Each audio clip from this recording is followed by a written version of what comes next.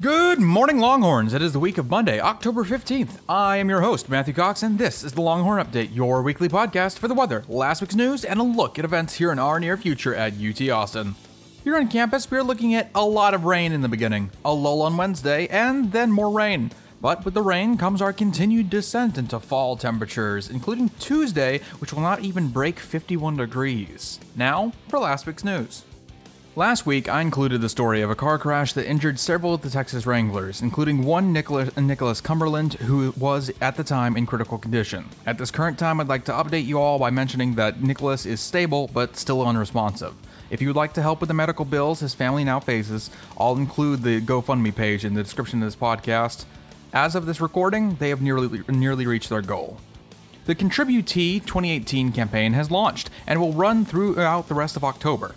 Contributee, which might just be pronounced contribute, but it's kind of unclear, is a fundraiser hosted by the UT Student Foundation, a student org which lets students donate to student emergency services, the UT Food Pantry, the SureWalk program, or other areas of campus like intramural sports, according to the student's own discretion. According to the Reddit post about it, anyone who donates more than $5 will also receive a pair of limited edition Longhorn socks. So, there's that. The National Sigma Alpha Epsilon chapter has filed against Texas Row for continuing to call themselves part of SAE despite having their license revoked due to hazing. Texas Row, so-called the Rogue Fraternity, was previously UT's chapter of SAE before the hazing offenses saw the chapter get suspended from campus.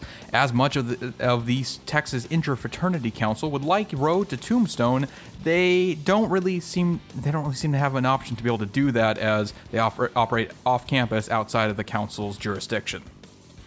Last week, the student government introduced a bill that would compile and publish a list of all student orgs that contain a member either accused of or convicted of sexual violence. Due to the inherent problem that entails, mainly that many orgs don't know the histories of their members, and this could lead to some McCarthy-esque purges as the orgs aren't entitled to know about the accusations before they're resolved, a committee meeting changed the bill, such that the list will instead list orgs that have completed consent training and not on my campus education. And the Campus Kavanaugh Chronicles continue, with the Stand With Survivors rally on Tuesday held in response to the YCT's Kavanaugh table protest the week before. During the rally, attendees provided resources for sexual assault survivors, gave tips for navigating campus as a survivor, and shared ways to engage in self-care. The rally attendees formed human blockades on both sides of Speedway, slowing down foot traffic, but due to heavy rain, foot traffic was down compared to usual. The Computer Science Department is teaming up with EDX, the online course service, to provide an online master's degree in computer science, which will hopefully increase the capacity for students while hopefully lowering prices in turn.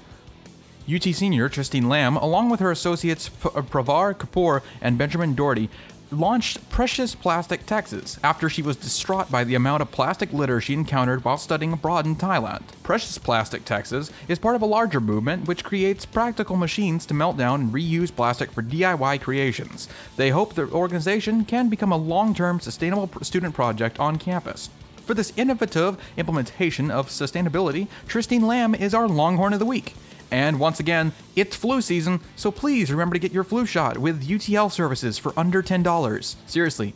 So this week I'm postponing the events section until I can really figure out how to adequately find and cover the kinds of events that you guys would be interested in without including a bunch of stuff that really no one's interested in. I'm pulling in some outside help for this one, but the events section will be returning as soon as possible, I swear. And once again, if you guys would like to suggest events that I perhaps would have missed, or perhaps, your clubs, or even just you are putting on, please feel free to go and tweet them at me on the show or put them in the suggestion box. Also remember, every Friday is Longhorn Friday, so break out those free t-shirts and wear that burnt orange with pride. And that's it for this week. I've been Matthew Cox, reminding you to always bring a towel. See you next week right here on the Longhorn Update.